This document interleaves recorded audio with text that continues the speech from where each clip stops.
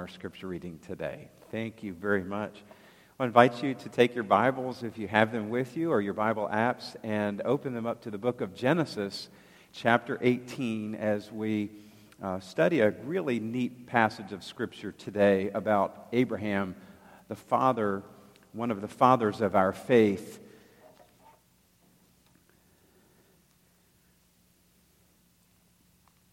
We're going to read verses 1 through 8 of Genesis 18 today. The Lord appeared to Abraham near the great trees of Mamre while he was sitting at the entrance to his tent in the heat of the day. Abraham looked up and saw 3 men standing nearby. When he saw them, he hurried from the entrance of his tent to meet them and bowed low to the ground. He said, "If I have found favor in your eyes, my Lord, do not pass your servant by. Let a little water be brought, and then you may all wash your feet and rest under this tree. Let me get you something to eat so that you can be refreshed, and then go on your way, now that you have come to your servant." "Very well," they answered, "do as you say." So Abraham hurried into the tent to Sarah. "Quick," he said, "get 3 seahs of the finest flour and knead it and bake some bread." Then he ran to the herd and selected a choice, tender calf and gave it to a servant who hurried to prepare it. He then brought some curds and milk and the calf that had been prepared and set these before them. While they ate, he stood near them under a tree. This is the word of the Lord. Thanks be to God. Today we're in the second message of our series on Christian hospitality called Being Neighbor. And we're focusing on people because we are in the people business. You might not like the word business, but that's our business. And I'm not talking about the secular kind of corporate world. I'm talking about our business is people. Our ministry is people. Our priority is people. Helping people to become known by God and to know God and to have their lives transformed, as you heard John share in his prayer just a few moments ago. And I believe that there is no other organization on the face of the earth that has the responsibility of the church. There is no other organization on the face of the earth that should be about people than the church. We are in the people business. We're not perfect here at HRBC. There's no perfect church. We still have work to do, but I do believe that there is something special about this place. I believe that there is a spirit here that you don't find in every church. And we're new here. We've been here just a little over a year as your pastor and family. And the moment that we engaged in conversation with the search team about the possibility of receiving a call to ministry here, we sensed something very special. And that's something that we don't want to just treasure among ourselves. That's something that we believe should be contagious, and we want to share that spirit with other people. But there's something special about this place. If you've been a member here for a long time, you know what I'm talking about.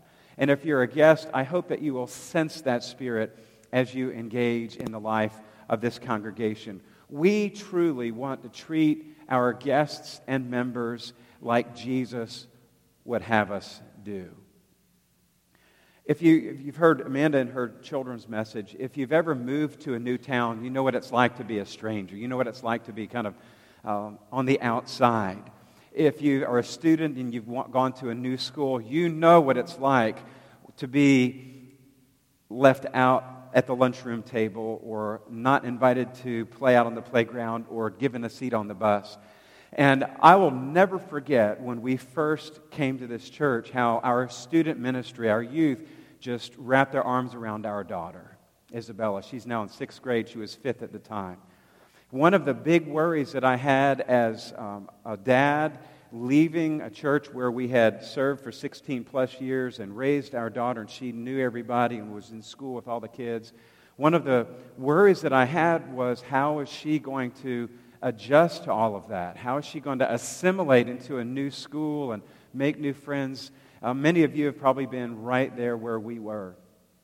And it was so warming to my heart when Isabella told me that one of our youth invited her to sit at her table on the very first day of middle school in the 6th grade. They had talked before the first day of school. Haley Anderson is the other student. And Haley said, Isabella, I want you to sit at my table on that first day. And Isabella said, Daddy, I remember I walked in the cafeteria and there were hundreds of 6th graders. I think there were about 400 6th grades at her school. There were hundreds of 6th graders, and I couldn't find Haley, but Haley was looking for me, and she was waving her hands, and Isabella spotted her and had a place at the table. And then Isabella was able to connect and begin to make some friends. And as a dad, that just made my day. And I was so proud, John, of our youth because of the way that they have welcomed her. And I just want you to know that. And I hope that we are like that too, that youth, that she models how we should be in the world. Jesus does not want anybody to be on the outside. I believe that spirit is just in the DNA here at this church. I want us to now transition to the story of Abraham, because Abraham was also a stranger in a foreign place. Our text from the Old Testament deals with the roots of Christian hospitality in the New Testament. Our story today, the father of our faith, Abraham, was a stranger in a foreign land, and yet he welcomed strangers. And it was the Lord he welcomed in a very mysterious way. The story is set in a place called Mamre. It's located in the land of Canaan, just below Bethlehem, if you look on a Bible map. And this is where Abraham and his wife Sarah pitched their tent and established their residence. But though this was their home, they were still strangers. So we need to remember the backstory of Abraham. If you look at the Bible map, on the far left lower portion of the screen is a place called Ur. Say Ur. Ur. Excuse you. Ur. All right. Excuse me. Ur. You are. Ur. This is the locale where Abraham's family was from. It's in the southeastern part of modern-day Iraq. And Abraham's family left Ur, and they were to go to Canaan. Well, they didn't make it all the way to Canaan. They stopped in a place called Haran, which is in the top middle of your screen. And that's where they set up their home. And their family, Abraham's father, prospered very well. Well, his father died there, and you remember picking up the story in Genesis chapter 12, where the Lord spoke to Abraham, then Abram, and said, "Go to the land I will show you," meaning Canaan. "Go to the land I will show you." Abram didn't have a road map. He didn't have a specific place where he was supposed to go. God just told him, "Go to the land I will show you." And the scripture says Abram got his family together and all his possessions together, and they left, and they made that 400-mile journey to the south and ended up in a place called Shechem, and then in the hills of Bethel. Well, because of famine, they then journeyed to Egypt and spent some time there, and then journeyed back up and settled in Mamre once again. This is the place where Abram had a number of encounters with the Lord. This is where the Lord changed his name from Abram to Abraham. This is also where Abraham ministered to the guests who arrived at his tent as strangers. God appears with two angels or messengers. Many Catholic scholars believe this set of messengers is the Holy Trinity, God the Father, God the Son, and God the Holy Spirit. Now, our text in the Hebrew Scriptures doesn't explicitly say that. That's one way to read into it. But we do know that the Lord was there, that the Lord and these two messengers were there in bodily appearance because they ate and they spoke, and Abram was able to minister to them along with Sarah. I love the painting that you see on the screen by Dutch artist Arend de Gelder. He was a student of Rembrandt and depicts Abraham ministering to these three individuals. One of the major themes of this narrative is the hospitality that Abraham offered to these strangers. Abraham himself, although that was his dwelling place, was still an alien. Later in chapter 23, verse 4, he says, I am an alien and a stranger among you. He himself, who was a stranger, extended hospitalities to strangers. He treated them with dignity and with the highest of care. As you remember me reading in the text, he gave them water to wash their feet. And that was a way that, in that tradition, you would greet any guests who came into your home or your tent. He got them something to eat. He refreshed them, gave them the choice calf, prepared for them curds and milk. Sarah baked bread and just put out a wonderful array of food for them to enjoy. I'll never forget being in Indonesia a number of years ago on a mission trip, and we went way up to a village in the mountains. And while we were there, the tribal head of that area, if you will, had us sit down in the little structure, and they brought us boiled eggs. They brought us chicken. We think it was chicken. We brought, and we ate, and they ministered to us and welcomed us, though we were strangers. It's that same kind of understanding. Abraham and Sarah treated these guests as they were family until they went on their way. While they were resting and eating, Abraham stood under a tree and waited, almost as if he were there to serve them in any way that they needed. So this passage teaches us the hospitality that we should offer to others, that we should expect Christ to show up at any given time, and that as we engage with others, we should do so as if we were entertaining Christ himself.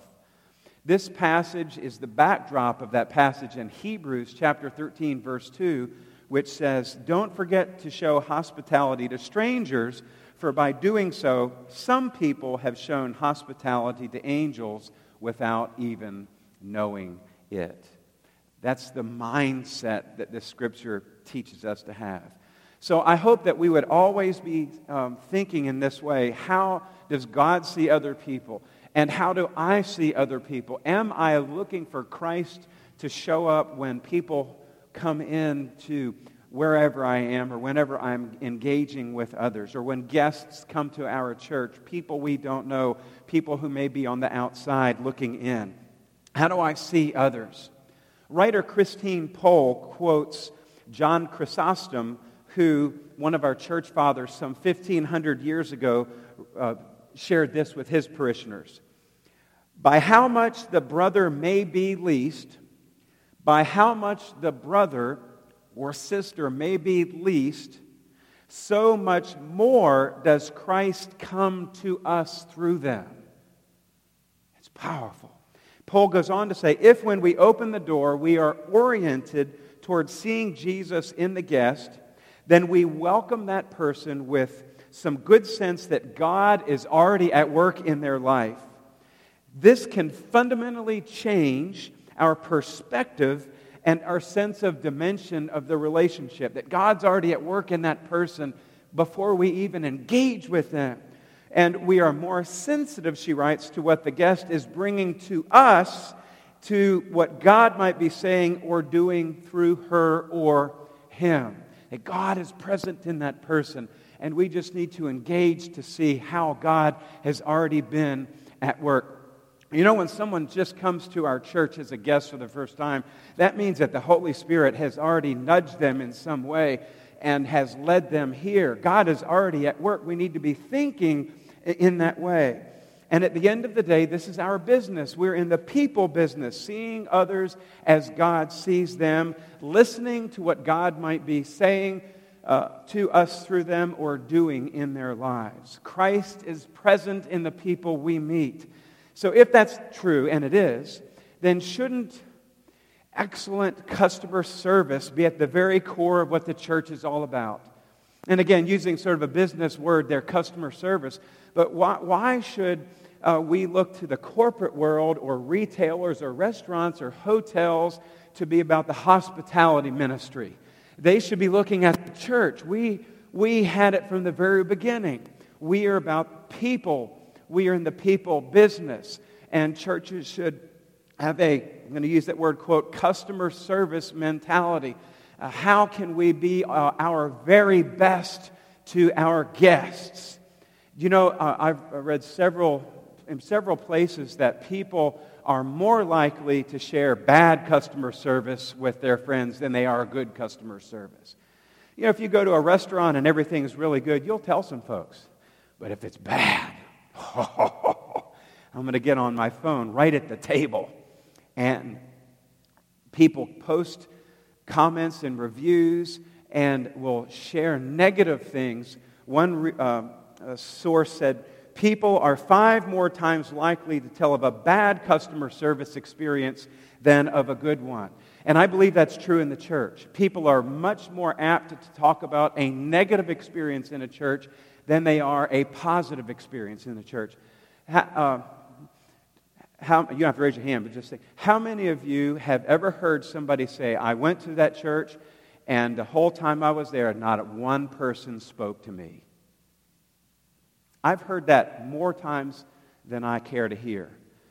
And, you know, we're not perfect. That could happen here. I mean, someone could come here to this church and we would assume somebody else spoke to them and that person could leave here without having been engaged. That can happen. We are not perfect. If it has happened, we're sorry and we are a work in progress. We're not where we want to be yet. But I do believe that there's something special about this church, and I hear many good stories from our guests who tell me when I engage with them that you are a very warm and welcoming church family, and I really appreciate that. Here are a few examples from business world that can help the church be about a customer service mindset or hospitality mindset. Chick-fil-A. If you've ever gone there, whenever they wait on you or serve you, they always say, it's my pleasure, no matter which one you go to. And I read a story about a mom who had gone to the drive-thru at a Chick-fil-A, and it had been a really stressful day, a busy day, and she got home, and everybody else had their food, but her Chick-fil-A sandwich with mayo was missing. So upset. So she called the store to let them know. She wasn't angry, but she said, I just wanted to let you know that I got home and my sandwich was not in my bag. And the manager got on the phone and said, we need your address, please. Got her address, and not too long after, the store manager showed up to her home with her Chick-fil-A sandwich with mayo and duplicated the entire order and brought the entire order again, gave her her money back, and put some extra chicken nuggets in there for the kids. Now, that's good service. And she told other people about it. You see, that kind of going over and above the call of responsibility. Or Nordstrom. If you're in the marketing world, you might have heard this story. Out in Anchorage, Alaska, there was a Nordstrom clerk who was on duty that day. And a man comes in with 2 snow tires. And the man says, I want my money back. And the Nordstrom clerk, see, they're empowered to make the decisions on the spot. They don't have to call. They have a certain amount of authority. And the Nordstrom clerk looked at the price on the tires. It was $145. And the clerk said, I'm happy to do that for you. Gave the man $145 in cash for the 2 snow tires. Nordstrom sells upscale clothes. They don't sell snow tires. But the man insisted that he had bought them at that store. Rather than argue about it, they gave the man his money back. What we may not realize is the man had purchased those snow tires at that location because Nordstrom bought an old mall building that had an auto center there, kind of like Sears does. And he indeed had purchased those tires. It was just a wrong store. He didn't realize that, and the Nordstrom clerk was empowered to make that decision, and that's been one of the leading customer service stories in the customer service industry. Wegmans is coming to our area, and they are consistently number one in customer service among the grocery industry. And they have empowered their employees in the same kind of way. And there was a great story about a lady who was supposed to go out of town to a family reunion, and her work prohibited her from getting there. So she called the Wegmans in that area and asked them if she could order a cake to be taken to the family reunion, and she wanted to pay for it over the phone with her credit card. And the employee knew that it was against store policy to take a payment over the phone with a credit card. But the employee, sensing the situation and listening to what was going on, had a certain amount of authority, and the employee went ahead and made the decision to receive the credit card payment, and the cake was delivered to the family reunion, and the customer was just beside herself. These are some wonderful ways that we see customer service being handled out in the corporate environment. And I believe that we want people to tell those kinds of stories about what's going on in God's church. Just as Abraham greeted those strangers and welcomed them in and gave them water to wash their feet and something to drink and something to eat and allowed them to be refreshed, so too the church should be that place. Philip, on Friday at our staff visioning retreat with some of our leaders, you had shared that passage, I believe, from Psalm 107 that talks about an oasis in the middle of the desert, and that the church is as an oasis. I see that picture in Mamre as Abraham welcomed those guests. And I hope that our church can be that same kind of place for people when they come. So as we wind down today, how can we create a culture of hospitality here in this place? How can we be even better about meeting the needs of those who come here, or when we go out into our neighborhoods or to a workplace or to the school? If you're taking notes, there's an acronym using the word friend. And I hope that you'll take notes and use this as you are going out into the world. First, the F in friend is to make people feel welcomed and valued.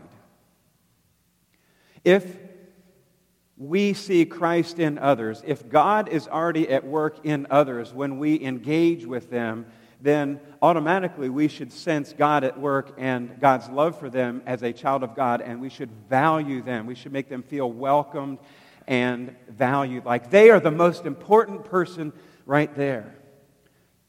The R in friend is work hard to remember names. This is a tough one, isn't it?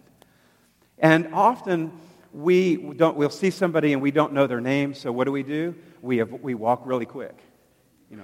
We want to avoid the situation because we can't remember. And so here's, this is a big church and you can't know everybody, and this is what I've done. I'll say to somebody, help me remember your name today. I'm having a problem with recalling. Help me remember your name.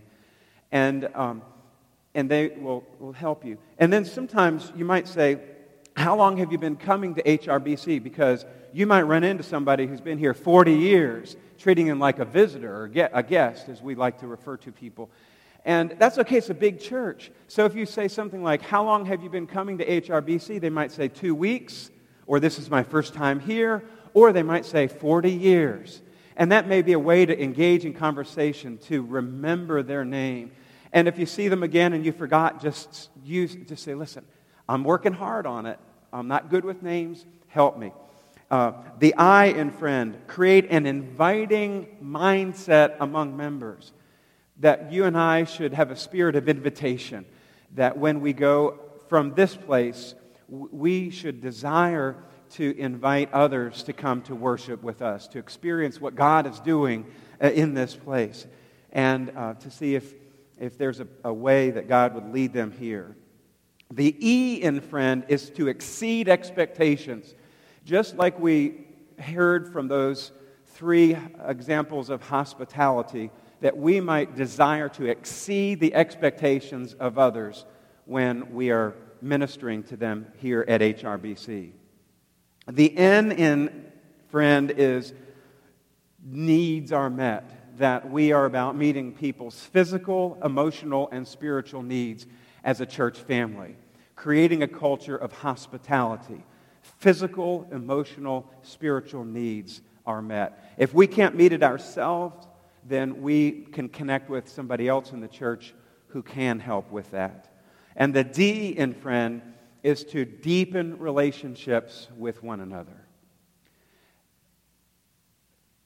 It's hard to develop a relationship with somebody on Sunday morning in an hour. If you and I want to engage in relationship, we've got to invite them to the table, perhaps a meal, invite them to a small group, maybe it's your Sunday school or your small group, in some way to take that next step and to invite them so that there's a relationship that began to form with someone who you don't know. So that friend acronym, I hope, will help you and me as we are engaging with the people God sends our way. Several years ago at the church where I served in Mechanicsville, a person lost his mother. The young man was not a member of our church, and neither was she, but they were connected through one of our members. And our member said, "Bob, do you think that you might be able to help?" And I said, "Absolutely." And I met with the small amount of family, and we agreed to handle the funeral and to provide the sanctuary and to provide a reception for them. And then I learned that the young man there was going to be a cremation for his mother, and he didn't have a memory urn for the remains. And he was just upset about that. So I just did it. I just called my friend who's the shop teacher at the local middle school, and I said to him, "Hey, listen, here's the situation. Is there any way, this funeral's coming very soon, is there any way that you might be able to put something together to make a box?" And he says, "It's done." And I'll never forget the look on the young man's face when we presented that box to him and shared that, and he says, how much do I owe you?" "Nothing." Just filled with tears. And I said, "This is our gift to you. Our services, the sanctuary, the reception," I said, "this is our gift to you. This is our ministry.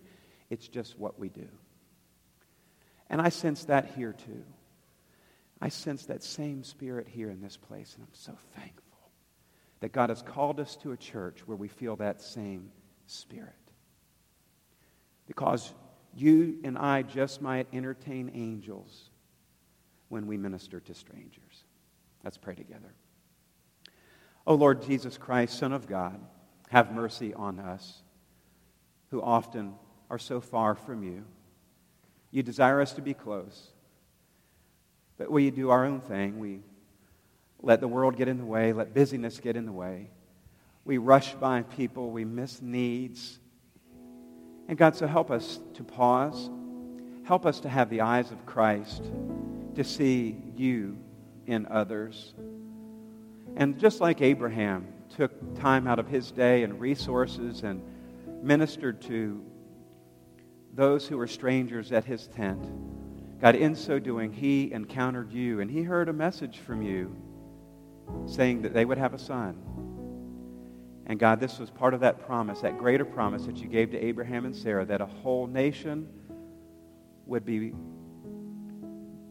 born through them. Far more than the grains of sand on the beach, far more than the stars in the heavens. God, you were at work in that situation. And so too we may encounter you as we exercise the gift of hospitality to those who are around us. We pray this in Jesus' name.